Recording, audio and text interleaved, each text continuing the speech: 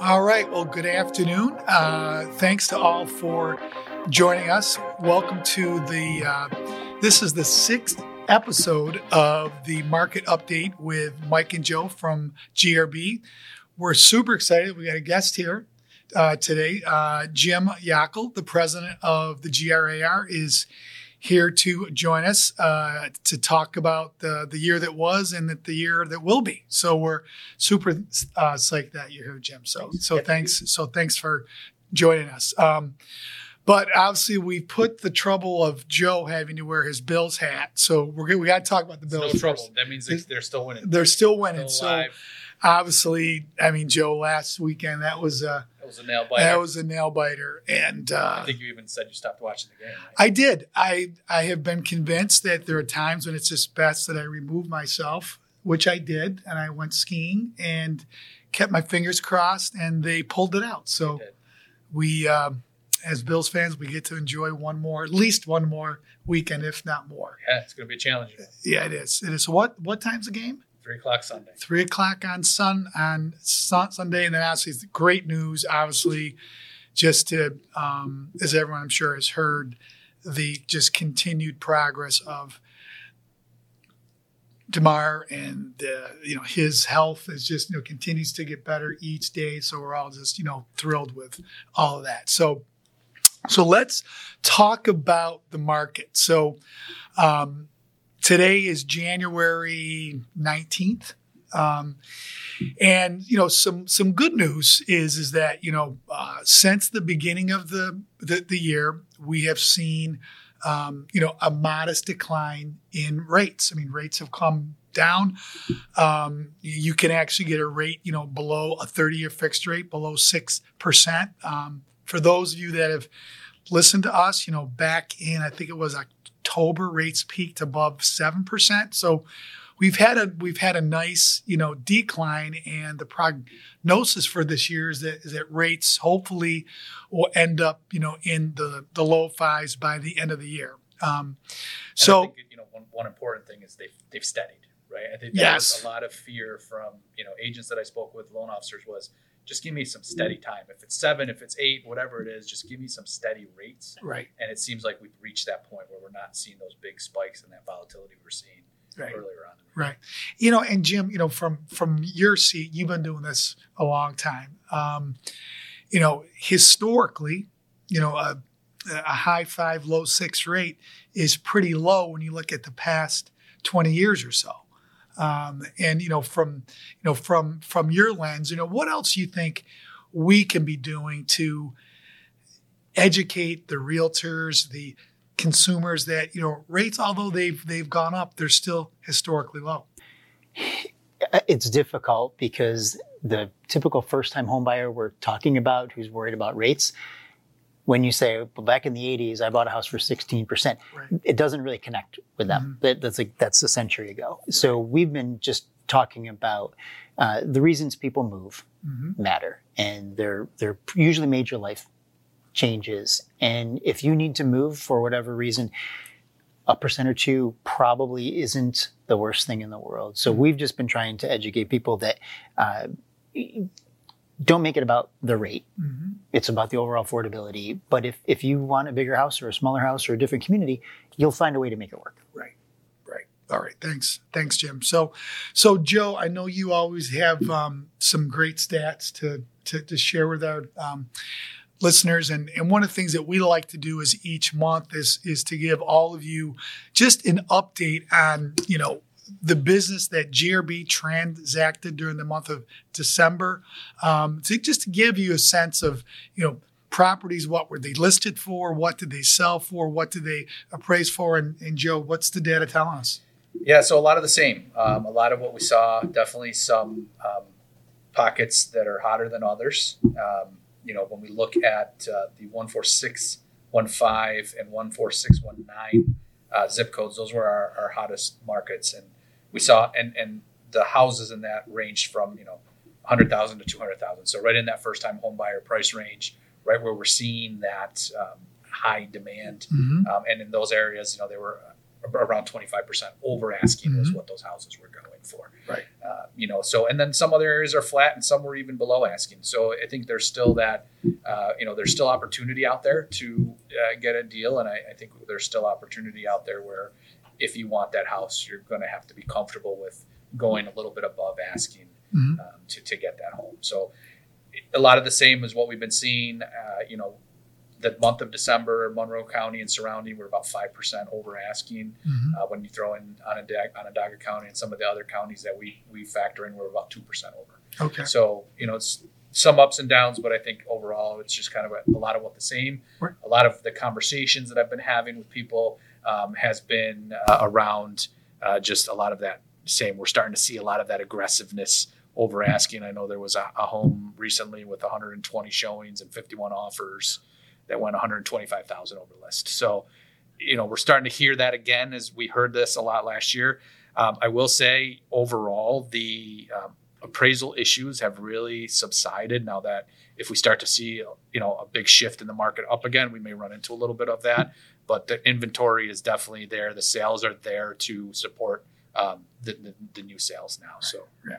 And Jim, what we're doing and what we really encourage everyone to do is one, if you're a buyer that got shut out last year, is we got to re-engage these buyers to take a look at, what is their budget today? What can they truly afford? Rates have come down. What's the impact of that? And frankly, there's a lot of programs that I know that GRB has launched and will launch that are really aimed at addressing, some of the payment shock that came with the rates going up. So we're rolling out a temporary buy down product that lets someone kind of have a lower starting payment. Albeit it could go higher and will go higher, but in the event that rates do drop, they certainly could refinance that at a later date. So there's all those options exist, and I think that it's important that everyone just kind of takes a fresh look. And if I can say, I think that's important to be looking at financing with a little bit of flexibility. What we've heard for the last few years is people who have a grant really have a hard time making use of it because of the crazy market. So anything on the lending side that can add some flexibility is really helpful. Right. And again, from that perspective, we take, great pride, in being one of the leading home buyer dream lenders in the community. And, that is a grant, but, we typically can close those, Joe, in 30 to 45 days? Yep. Usually under 30. Yep. And we're probably going to start to hear more details about that. When, Joe, do you think we'll start to hear more? So there's some webinars scheduled for early February. Typically, the program launches mid to late March. Right. So if you're listening to this, please reach out to us that if you have a buyer that you think may qualify for that program, let them talk to us. Let's get them prepared so that when the grant program does roll out, they're ready to go. So let's shift gears a bit. So obviously we've invited Jim here. Jim has been a great partner, to the entire real estate community. You've been a lot of knowledge. You have a ton, Jim, and certainly, what we wanted to talk about today was, there's no mystery that the lack of homes for sale has been an ongoing issue for, frankly, for many, many years. And what I wanted you to maybe first kind of speak to is, what is, from your seat, the prognosis for the greater Rochester, upstate New York market in regards to home sales for next year? And then from there, let's begin to talk about some of the broader steps that we can take together to try to address the shortages of inventory that exists. Sure. I think predicting the future is always difficult, but I don't see anything substantially changing from last year's market to this year's market. And last year, closings were down 11%. That's only going to change if more homes come available for sale. And nobody's telling me any reason to expect anything different than last year.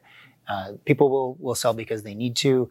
But in terms of adding 100 or 1,000 new homes to the market. I just don't see it. And no one can tell me optimistically where they see that coming from. So I think it's more of the same. The next year is going to be more of the same. What happens with interest rates will have some impact.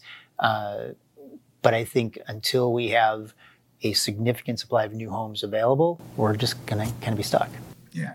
So I know, you and I, Jim, have talked about this offline about putting together some type of a local task force to really begin to put together, a plan of attack it's going to take a long time to put into place, but, everything starts with the first step, right? So from your, seat, what does that task force, need to look like, and what do we really need to begin to accomplish so that we can begin to try to make some progress on the shortage that's plagued us for so long?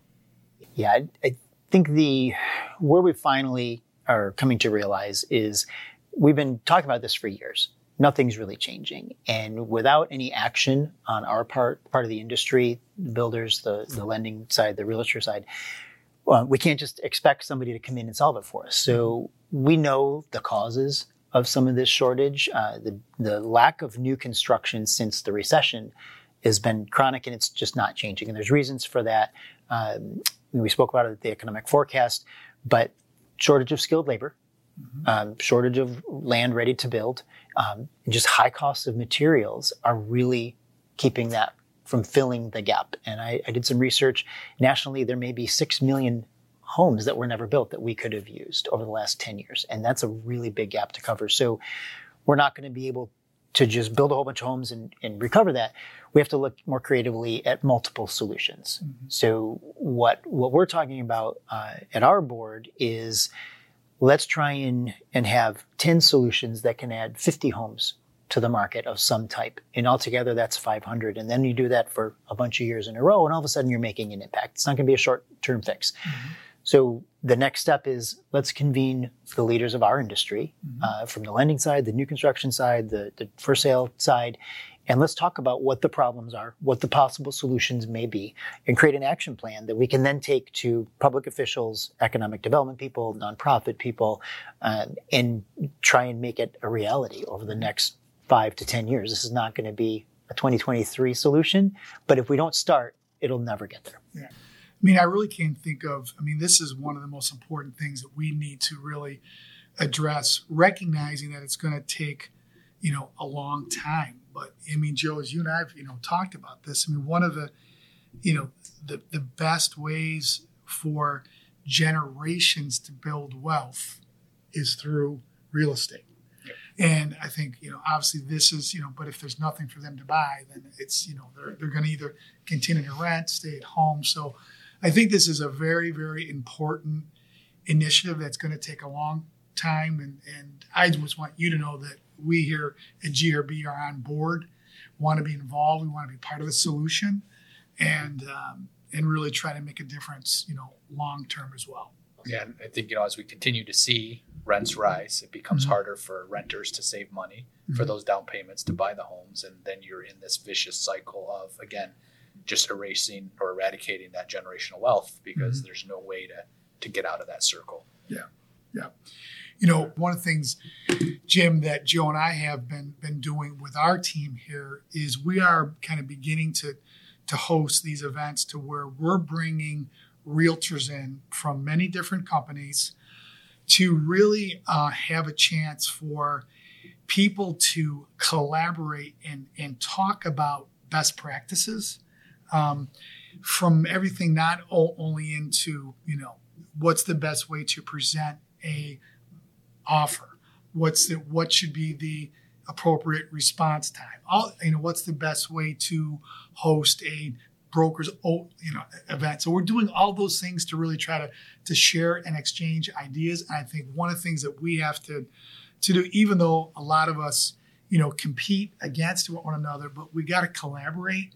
Because, going back to addressing the shortage of homes for sale, that affects everybody, regardless of where you work. And I think it's something that we really can't ignore. And I'm excited to work with you and whoever else is going to be on the task force to see what we can do to make a difference.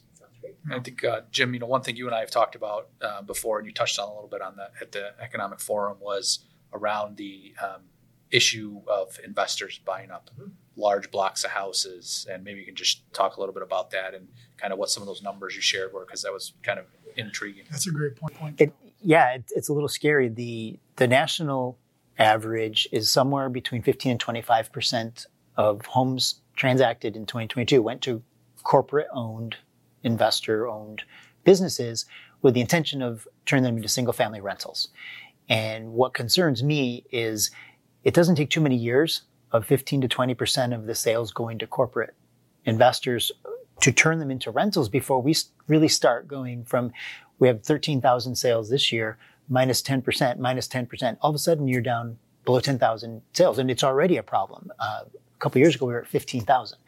So the economic forces that are making that happen are driving more and more people to be forced to rent, which goes right back to the lack of ability to build equity, to build wealth, to continue, doing what you want to do. And there's no change to that in sight that I can see. And typically when that happens, we don't see those houses coming back into the market. No, I think if it goes into corporate ownership, the reason they do it is housing is an appreciating asset for the most part, and they get good cash flow. And that's what they're looking for. So they hang on to them, they rent them. We only see them back when they've come to the point where they're not making the cash flow anymore because they've let the condition deteriorate and they just walk away. And now we have to deal with them as abandoned homes. And then it's a real problem because you can't, in a profitable way, put those back to good use for single family ownership. Costs too much to get it back to living conditions. So it becomes a long-term problem in a lot of ways. But the immediate piece is we as an industry need to figure out a way to help more first-time home buyers, more first-time in their family home buyers get to a position to be able to become owners of some type in housing that can then start them on this track to, bigger homes, different locations, whatever they want to do. But we've got to get that first step. And I think the first or the most common way to do that is to try and give grant money, but that's not helping. It's not changing the situation right now. So we have to be creative. And I think it's exciting to see more people coming together to say, let's solve this as a community and as a real estate industry, because then we'll get some good solutions. We'll get some support and we'll be able to make some change. It's going to be slow, but a little bit here and a little bit there. And before you know it, we'll look back at 10 years and go, wow, we made a really big change in a lot of people's lives. Yeah. And I think you touch on it's not even just the first time home buyer. It's that owner occupant, right? That customer or that borrower that wants to buy that house to live in it, because if they can buy that house, they're selling their house that they're leaving. And that opens up that house for that first time home buyer. And I think that oftentimes, these investors come in with these high cash offers. And, as an agent, you're probably trying to do what's best for your seller, saying, hey, here's that cash offer. But maybe we, can take some time to vet out that next offer to determine, is it as strong as cash? Are they pre-approved? Who's the pre-approval letter from, et cetera, because that is just a domino in the whole, landscape of real estate. And I think that you've seen a lot of that in the industry. Companies, not just banks and lenders, but companies specifically designed to be that bridge to say, we have money, we'll make you, same as cash, and then we'll figure it out later. Because we have to compete with the investor community. They can come in with cash and they can outbid everybody. And then we're going down the wrong path. But I think that we as an industry have the opportunity to start changing that game a little bit. Yeah. So, well, Jim, Joe, thank you very much for your time today. Jim, thanks, for joining us. We're thrilled that you could take time out of your day to be here. And, obviously we're excited about the Bills game this weekend. I hope we are back here in a month. We're able to, talk about the Super Bowl, because that'll be about that time, right? Yeah. That's great. We've got a couple challenging games ahead, though. That's right. We got to get through those. All right. Thanks for listening, and we'll see you in a month. Go Bills. Go Bills.